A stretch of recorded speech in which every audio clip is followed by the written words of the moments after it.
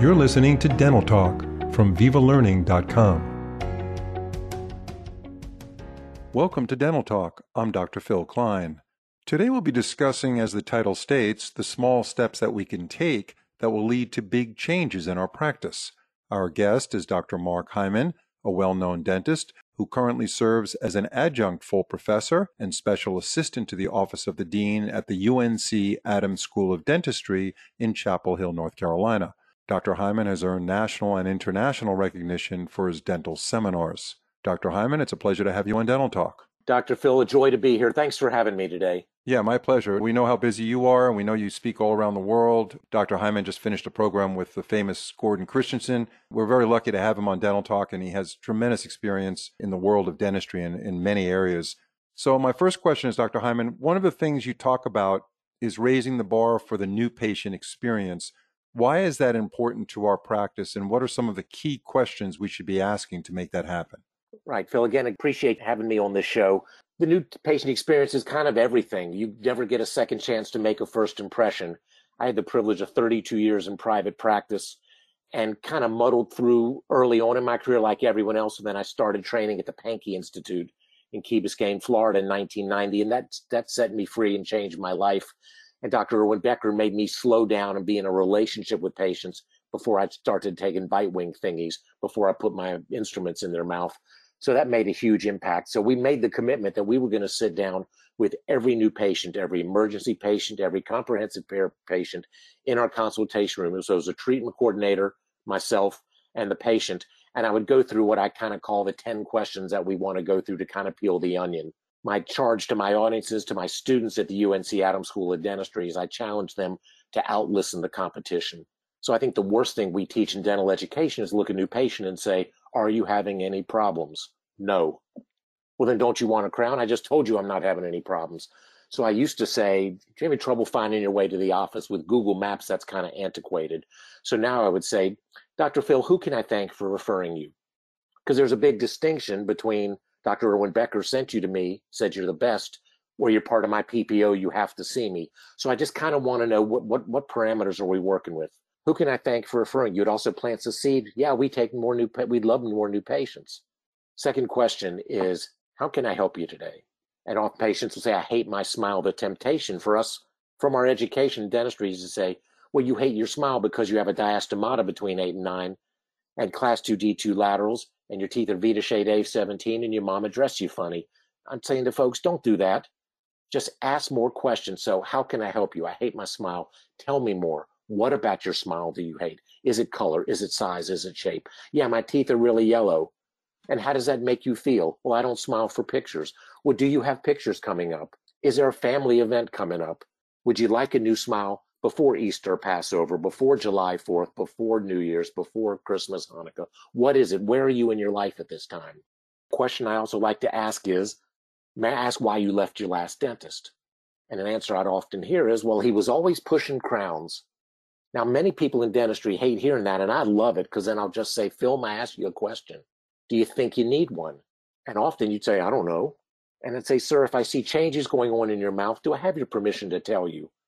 And as soon as you say, yes, it's supper time, it's because if I can just show you changes that are going on, then I can take good care of you. So why'd you leave your last dentist? What did your last dentist tell you? He said I needed a crown. Okay, we can work with that. Why now? Phil, why'd you come in today versus tomorrow versus next week, next month, next year? What's the urgency to act? I had a patient come to see me on a Wednesday and said, I'm losing my insurance Friday. Now, most of us would say, oh God, we got to get the bite wings. And I'd want to follow that up with, is the insurance reimbursement critical with you keeping your teeth the rest of your life? And often the answer is no, I just figured I may as well use it. Fine. And I'll say, does anyone else have input here? My wife is a nurse. All the family health care goes through her. So I just want to know my treatment planning, case presenting to the decision maker in the family.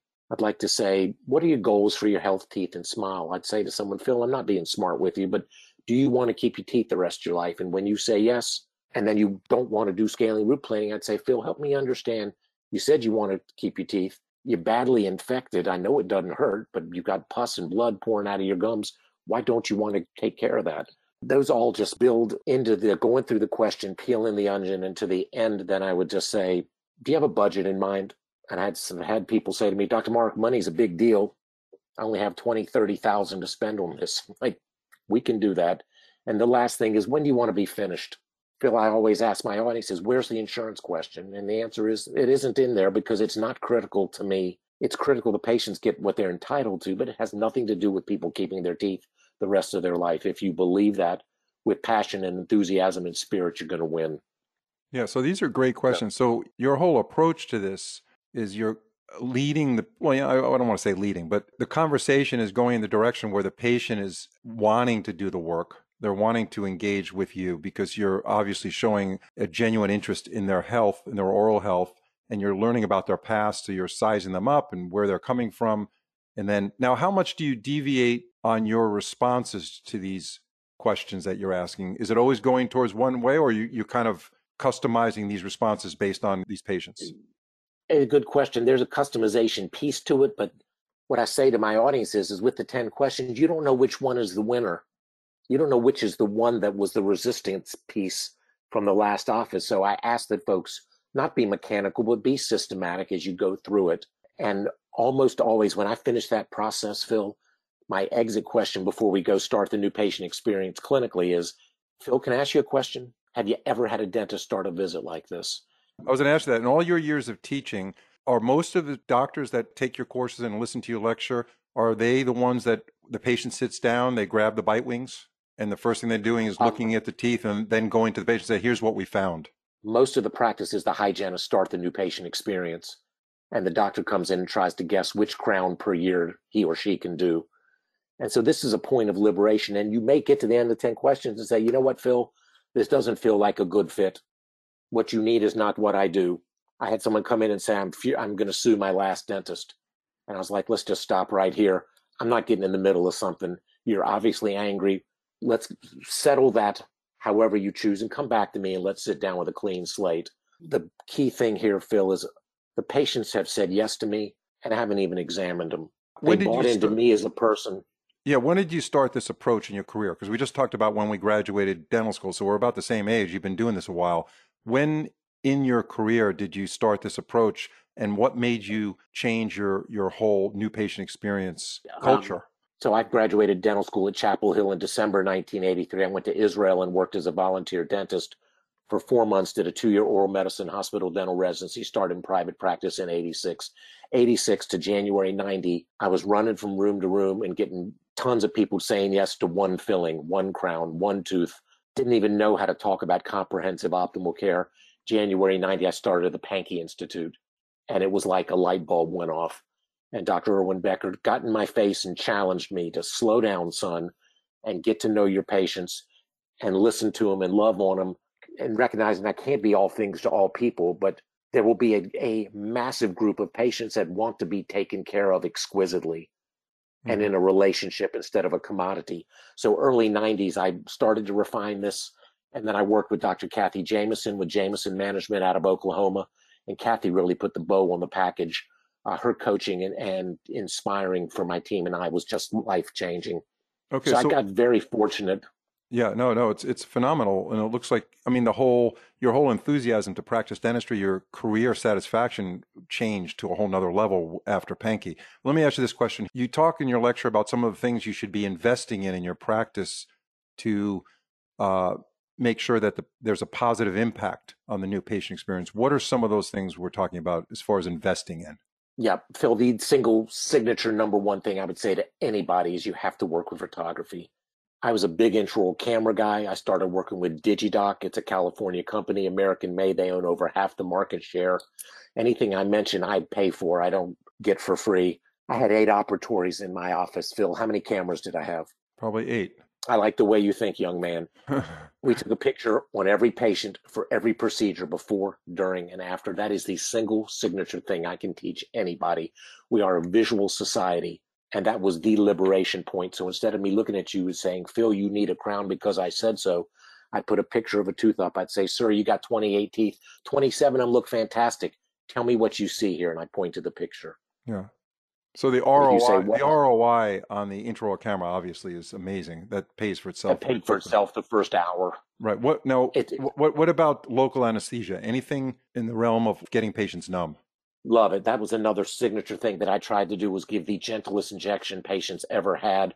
We worked with the super duper topical LPT, lidocaine, prilocaine, tetracaine mix, custom compounded. And then we worked with buffering of the local anesthesia. Stanley Malamud from Southern Cal did a lot of the signature work on that. Basically, if you're using lidocaine or articaine, you're burning your patients because the pH, the acidity of the local is 3.5. You're injecting ice cold lemon juice into somebody's head. Dr. McFalkel, who's a dentist and chemist from California, invented this two-way mixing pen. You pull out 0.9 of liquid lidocaine, shoot in 0.9 of liquid sodium bicarb. The pH becomes 7.4. The patients are numb in about 90 seconds. The product is Onset. The company is On Pharma. It's a California company. Costs about $2 or $3 per injection. I've had people say to me, Dr. Mark, how do you charge the patient the $2 or $3? I'm like, I'm sorry, you just got an extra hour a day to work. Your patients will be numb from the mandibular block in 90 seconds to 2 minutes. And if you're not even any good at the 8-minute mark, research by Dr. Malamud says you're 100% effective. Classic mandibular block technique, you're only 67% effective at the 15-minute mark, which is such a part of ill will and just a shame. Isolation, yeah. Talk to us about that. Isolite, Dr. Tommy Hirsch from California invented this. It's a 5-in-1 bite block, tongue retractor, cheek retractor, suction, LED light. I had 8 operatories. Dr. Phil, how many isolites did I have? Probably 8. 8. Who'd I use them on? Every patient. Everybody, yeah. Every procedure. The time to do a scaling root planing, generally people reserve a 1 hour per quad. Mm-hmm. With the isolite in there, you can do 2 quads per hour. Yeah. See how you're asking me questions? You're asking me questions during this podcast like you ask your patient questions. You're bringing me into the whole thing. I'm going to end up, I don't even practice dentistry. I'm going to buy one of these things. I'm going to sell you 8. That's what's going to be the cool thing. Your enthusiasm, like you said, you're not endorsing any of this stuff. It's the audience doesn't have to buy anything, but you're suggesting things that you've used in your practice that bring tremendous efficiency to the practice, and not only efficiency, but it makes the patients more comfortable. And if the patients are more comfortable, everything is uphill from there. Small things making a huge difference. If in hygiene you asked every patient, do you use a Sonicare? You don't like the color of your teeth. You want day white, you want night white, you want to do a Zoom. We got choices here in the practice. Philips actually has a new thing where you scan the patient with your digital scanner. They'll make the tray and send the tray and the material to the patient. So it sort of becomes a choice of yeses. How do you want to whiten your teeth? Do you want to do it here in the office? You want me to make the trays? You want them sent to your home? What's more convenient? These little things, these 1 degree, 1% changes make all the difference. You also mentioned comfortable financials to all. What's that about? Yeah, we worked with Care Credit. One year we put over $400,000 of Care Credit in my practice. I had someone at a seminar say to me, Dr. Mark, look at all that money you lost. I'm like, no, we put on $400,000 on Care Credit. I got paid $360,000 of treatment I probably wasn't going to get to do if I couldn't find a way to make it comfortable for people. In my practice, for a crown and a build-up, people say, well, that's expensive, isn't it? My answer is, compared to what? Basically, a crown build-up in my office was about $3 a day for a year. So it's basically, I see patients holding a cup of Starbucks. I said, could you afford a cup of Starbucks a day to keep this tooth the rest of your life? $1,500, man, that's a lot of money. Yeah, but $3 a day, okay, that I can do. What are some of the things that team members can do to help with marketing the practice? Now, I know this is really important in your world where you treat your team members like gold, which they should be treated. Without them, you can't practice. So how does it affect the marketing of the practice? Right, Phil, I had the gift of unbelievable love and loyalty from the women that I worked for. That's the way I described it. My receptionist was with me 25 years, my lead assistant 19 years, 3 of the hygienists 15 years, another one 14 years. They gave me such love and loyalty, and I let them run the practice. I gave them full permission to do little things to make patient experiences extraordinary. We had a $100 rule. You could spend $100 on any patient for anything just to give them a wow. I call that an ankle biter type decision. Don't come to me and say, can I give a gift certificate to Mrs. Smith because we made her wait 5 minutes? That's not a CEO decision. You know what we stand for here. We pride ourselves on being brutally on time, incredibly gentle, very enthusiastic, using tons of photography to communicate the gentlest injection, the bite block to make it comfortable so you don't swallow the schmutzy. So don't come to me and ask me a question like that. You know the answer is yes. Yeah, out of your team members, what are we talking about as far as utilizing that opportunity? They did it every day. We absolutely did it. We tried to find an excuse to do something nice. We tried to find an excuse. I did a lot of care phone calls at night. We wrote a lot of thank you notes.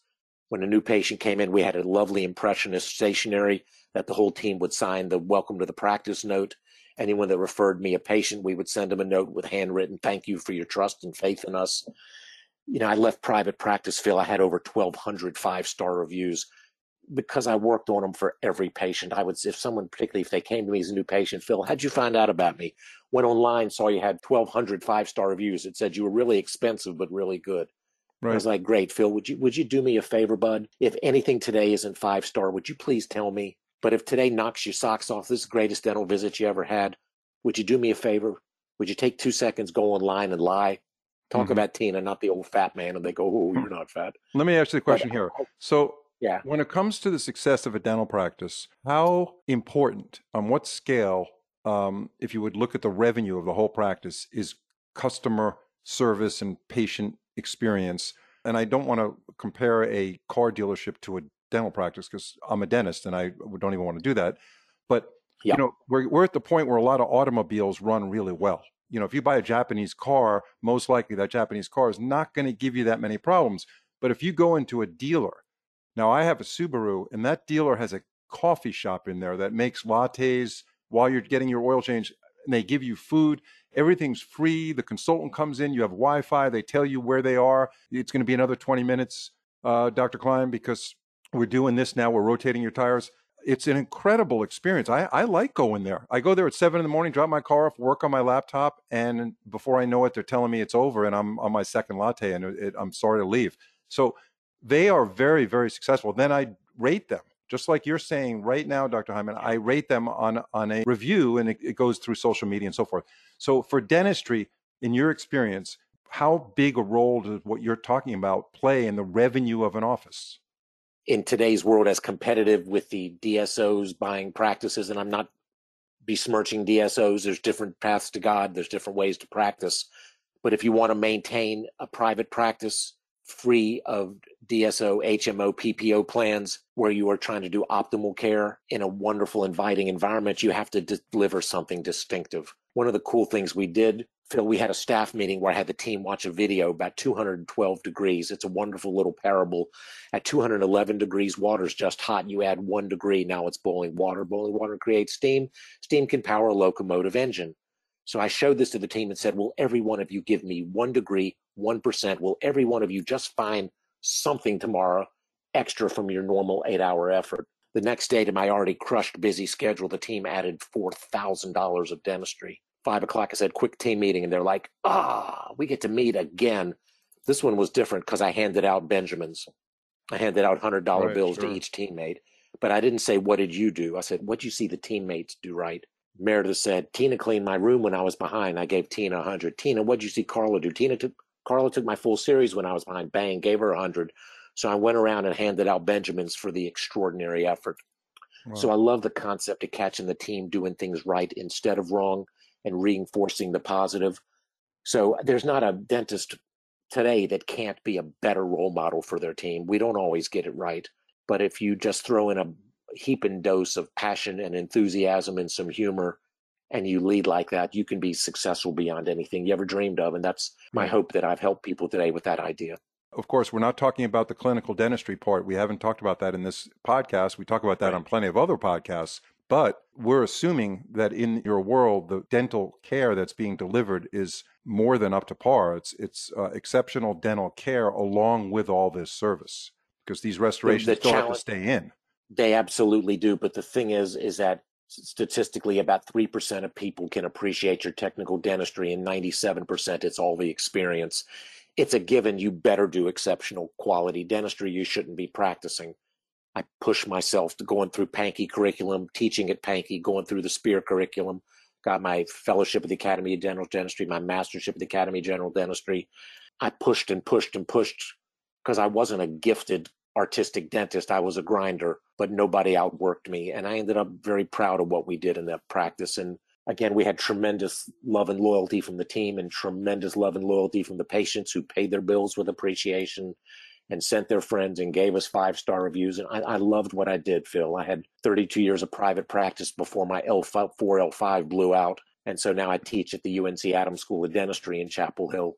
Hats off to you, Dr. Hyman, for an incredible career, and what you're teaching is so important to our young dentists that are starting their career, to doctors that have been practicing for a while. This is something that is not taught in dental school, and if you don't hear it from a mentor like yourself, the average dentist that gets out may not quite understand the importance of what's going to determine whether they're successful as a solo practitioner or in a group practice, or are they going to go to a DSO? And again, not to besmirch a DSO, you have the option and the choices to succeed outside of that as an individual or in a group practice, totally even insurance independent, the way you're talking. I mean, these are things where patients will do anything to go to your practice, because going to a dentist is not a positive experience in itself. So what you're saying makes a lot of sense.